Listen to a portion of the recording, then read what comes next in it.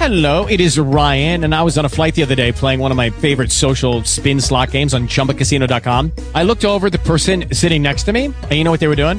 They were also playing Chumba Casino. Coincidence? I think not. Everybody's loving having fun with it. Chumba Casino is home to hundreds of casino-style games that you can play for free anytime, anywhere, even at 30,000 feet. So sign up now at ChumbaCasino.com to claim your free welcome bonus. That's ChumbaCasino.com and live the Chumba life. No purchase necessary. VGW Group. Void where prohibited by law. See terms and conditions. 18 plus. It is Ryan here, and I have a question for you. What do you do when you win? Like, are you a fist pumper, a woohooer, a hand clapper, a high fiver? I kind of like the high five, but if you want to hone in on those winning moves, check out Chumba Casino. At ChumbaCasino.com, choose from hundreds of social casino-style games for your chance to redeem serious cash prizes. There are new game releases weekly, plus free daily bonuses. So don't wait. Start having the most fun ever at ChumbaCasino.com. No purchase necessary. VGW Group. Void where prohibited by law. See terms and conditions. 18 plus. Great tears on his cheek. "Silas Fordred," he cried, "wouldst thou choke me?" And I too laughed till I dropped from my branch onto Thomas Snoad's stomach. "Nay, we will both choke," I said, and began to laugh anew, but Snoad was silent, for he had no wind. After we had eaten, we walked slowly back to the spot where lay our clothes, dry but marvellous small from the water and the hot sun. And then we went down to the sea, all smooth and smiling. "God save us, Fordred," said Snoad, "where be we?" "Ay, where be we?" I answered, and we shook our heads and looked around and upwards, and as we looked, what should we see but a huge idol, a great figure, shining and of bronze, such as mariners say are worshipped in the isles beyond Cathay that are called Nippon. We both rubbed our eyes so as to make sure that we saw true. Aye, there was the figure, a great woman with a calm face and neither shift nor other garment. For eyes there were broad holes, and in and about these hollow sockets flew sea birds, and they perched on her breasts, on her knees, and about her feet. "Good Fordred," said Snoad, "if that be God of these parts, let us make obeisance. It may be fitting and proper that we should." "Nay," said I, in a stern voice and loud, "Thomas Snoad, rather let us cross ourselves and pray to the Blessed Virgin, who hath just saved us from death by drowning." "Thou art right, good Fordred," he replied, and we repeated the Lord's Prayer twice, for 'twas the only prayer that we could repeat from memory. After that we walked closer to the idol with stout hearts and unafraid, and we looked into its face, to its great nose and the holes that were eyes, and to its neck, and on its neck hung stones that sparkled, big stones, all white and glistening, as I have seen the diamond stones shine in a goldsmith's shop, only these stones were larger than any that I had ever seen before. And I have been to the Tower of London and seen the great ruby that was in the crown of King Harry of Agincourt. "Those be diamonds," said Snoad. "I will not say ye nay," I replied.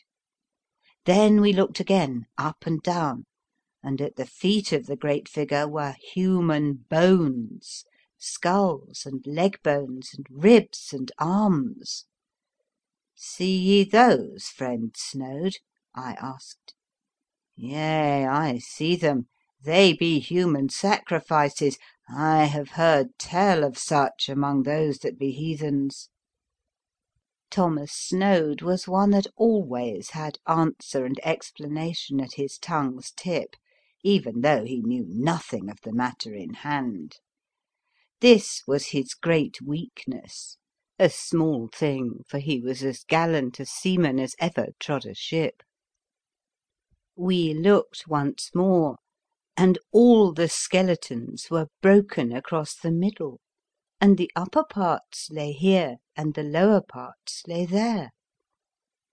"See ye that, friend Snoad?"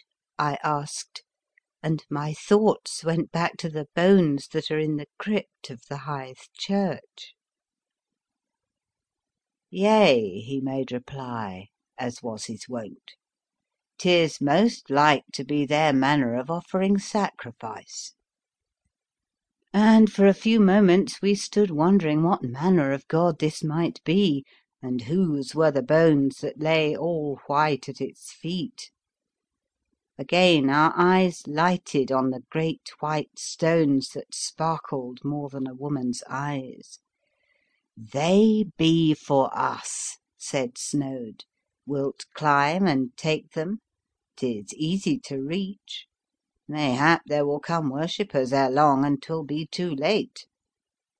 "Be wise, friend Snoad," said I, "and think thyself of good luck should the worshippers not offer thee up as a sacrifice.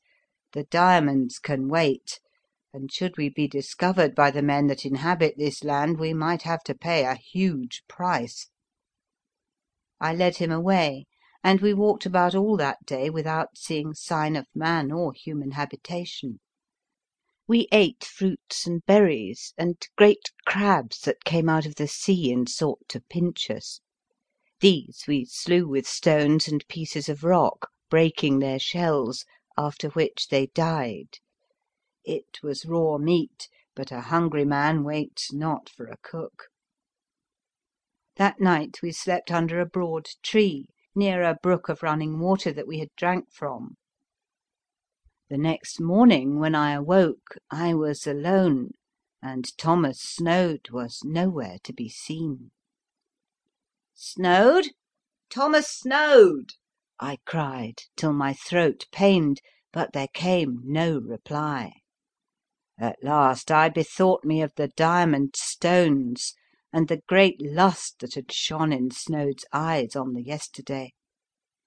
Quick I sprang to my feet and ran with great speed toward the seashore, where stood the great idol of bronze with the glistening necklet, and as I approached I could see Snoad a climbing from the huge toes on to the knees. "Get thee down!" I cried. "Get thee down, thou thief, thou sacrilegious thief! There will be mischief in the deed, and dire punishment to follow." So I spake to Thomas Snoad, for God hath given me an honest soul. He heeded not, and again I cried, "Get thee down, Thomas Snoad!" But he heeded not, and now he had one hand on the outstanding breast, and he stood on the brazen knee, and then, as he swung upward to the neck where sparkled the jewel, the great bronze arms did close, aye, did close, I say, and I have sworn it, did close fast and sharp over Thomas Snoad, and his head and trunk fell one way, and his legs and belly another, aye, right to my feet. And as I crossed myself and fell down on my knees, I saw the arms of that accursed figure swing back wide open and empty as before, and Thomas Snoad lay at my feet in two halves, so that I understood the meaning of the broken skeletons all sundered in the middle, and I shook my fist at the cursed idol, and the arms were wide apart and without motion, and the great white jewels sparkled mockingly in that morning sun. I knelt some minutes all fearsome and a-trembling, wondering to what devil's land this body o' mine had strayed, and as I knelt I could feel something soft yet firm a pressing gently against my thigh bone, and at the same time I could hear a low sound, such as is made by a cat that is pleased.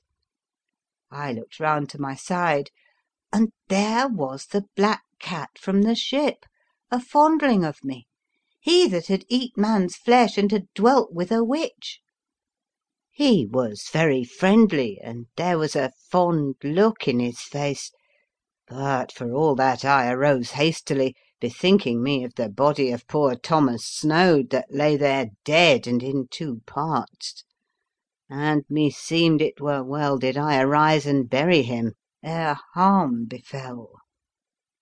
So I searched till I found a sharp stone, all broad and flat like a spade, and with it I dug in the soft sand, so that by 10 o'clock that day by the sun I had buried Thomas Snoad, all that was mortal of that gallant mariner. As the sand lay thick over him, I did think to say a prayer, and again I prayed to Our Father which art in heaven, that being the only prayer that I could repeat without book or priest.